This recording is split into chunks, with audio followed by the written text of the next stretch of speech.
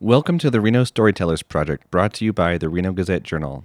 This podcast features oral storytellers who strengthen empathy and connect our community through diverse first-person stories of Northern Nevada. Stephen Ng tells us a story of a violent father who could have stolen Stephen's legacy, but in a twist of teenage stubbornness, Stephen stole it back for himself. This is episode 11, A Name Does Not Define Me. Hello, everyone. My story starts with an epic journey. I was not quite 3 years of age, and I know that there are skeptics in the audience who are probably going to doubt I could remember something like that, but there's an easy answer to that. My mommy told me. I was 3 years of age. I walked out the back door, down the steps, and into that expanse of the unknown called our backyard, and walked and walked and walked past this amazing acreage of grass and all those really, really cool bugs, lots of bugs. And I had this amazing time when finally I was able to reach out and touch the fence at the back of the yard. It was so amazing. It's what I think therapists call explorer's high, because like touching the North Pole, I felt like I'd really done something. It probably took me hours to get out there, because by the time I got back to announce my victorious journey, as I made my way up the stairs, ascending to the back door, that's when I met the monster. A 6-foot rattlesnake was coiled, and just like in the cartoons, with the rattler doing its thing. And in that moment, I froze and softly started crying for help. And my guardian angel came out in the form of my mother with a broom, beat the snake to death, and I survived. And in that moment, I remember learning two wonderfully important lessons that helped me make it through my childhood. One, in the face of overwhelming danger, remain passive. Two, wait for help to arrive. Those lessons stayed in my head for a really long time, and it's a good thing they did, because that very same year, just a couple of months later, before I turned 3, my mother saved me from another monster, which brings us to my father. My father was one of thousands of American men who, during the emergency time of World War II, was offered a deal. And the deal was that if you agreed to serve overseas in the United States Army, you would be pardoned of all of your many crimes. It was a deal he couldn't refuse. And so when he took the deal, they shipped him off. You had to agree to serve overseas, and that's where he went, straight to Alaska, where he met my mother, and the two fell in love, and they were very successful, had a wonderful life. But my father was the kind of guy who was really not designed for the straight life. It was for squares.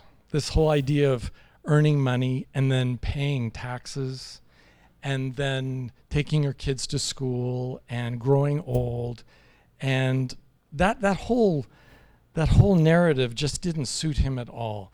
Because my father, you see, was the sort of guy who, in today's parlance, we would refer to as a violent psychopath. And, you know, that laughter reminds me of Woody Allen's line that when asked what comedy was, he said tragedy plus time.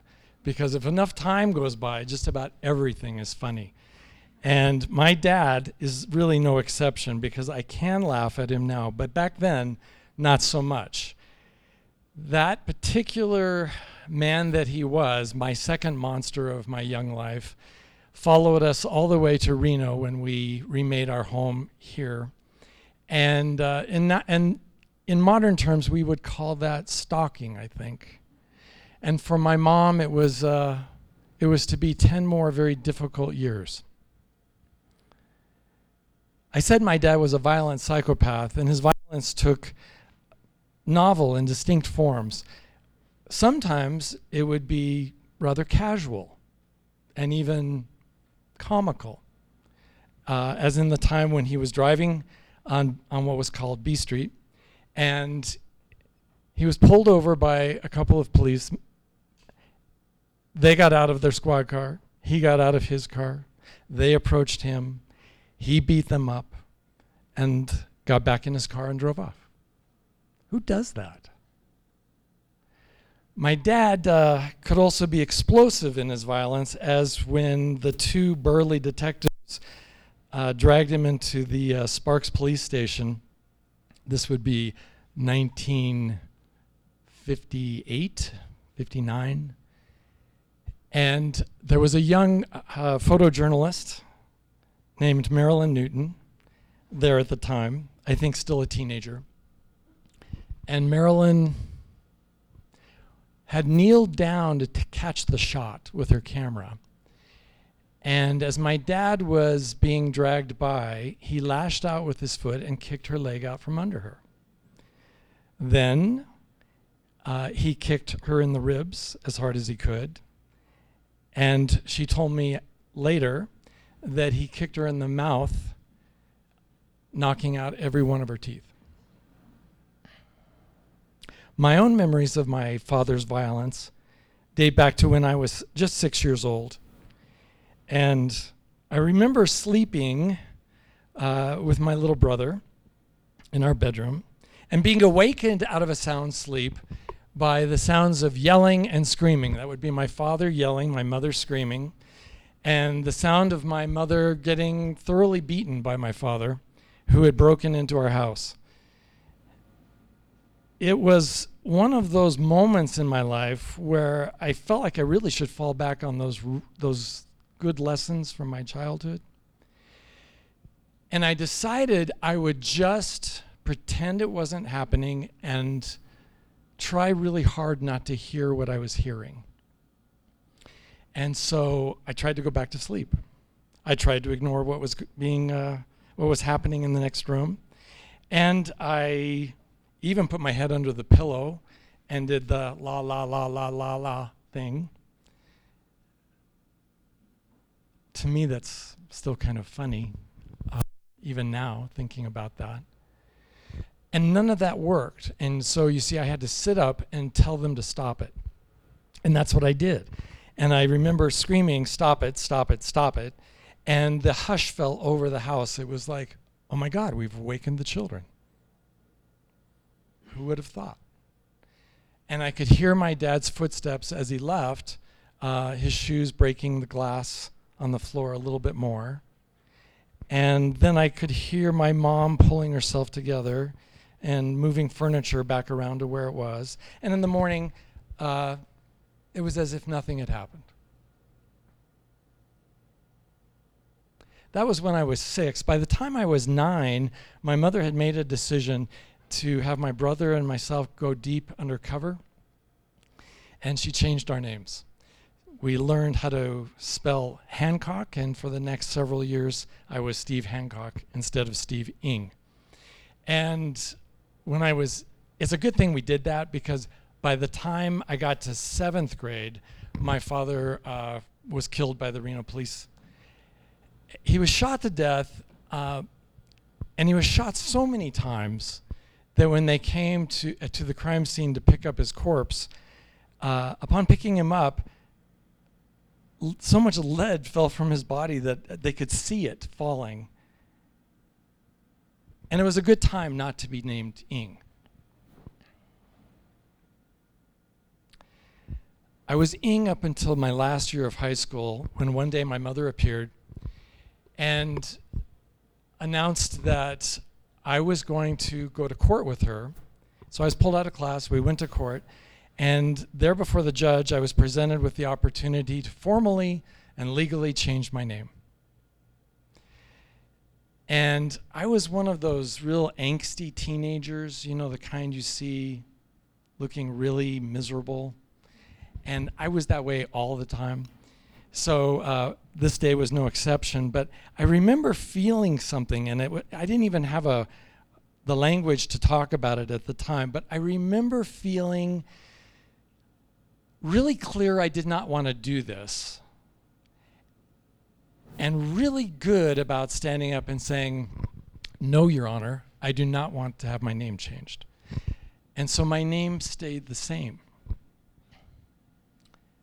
And that change felt so amazing as time went on, because I was so utterly disinterested in ever trying to fit in ever again. I'd been doing that for a long time, trying to be accepted by the people in the community around me. And it wasn't like I grew up hating them.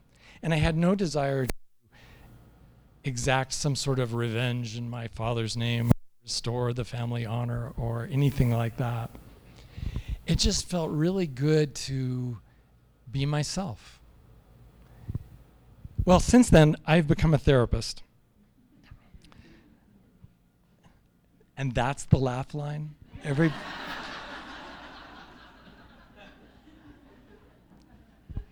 Well, of course, I'm a psychotherapist. I couldn't understand my family, so I had to get some help for myself. I heard God saying, well, I thought he said, become a therapist. He was probably saying, go to a therapist. And guess what kind of clientele I work with? Mostly men, mostly criminals who've been convicted of serious, violent, and sexual crimes.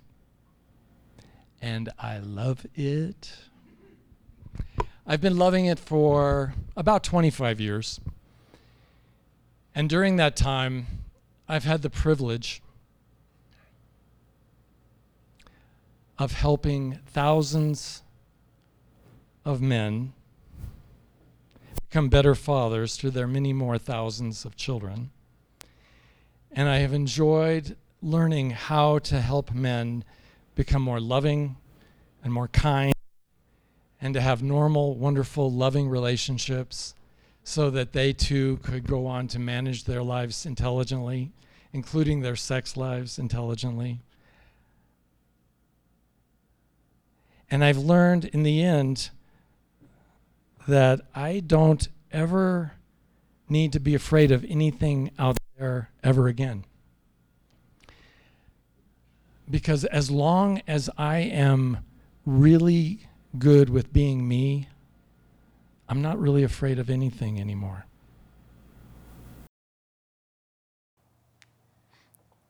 This podcast was produced by the Reno Gazette Journal. I'm Mike Higdon. Thanks for listening to the Reno Storytellers Project.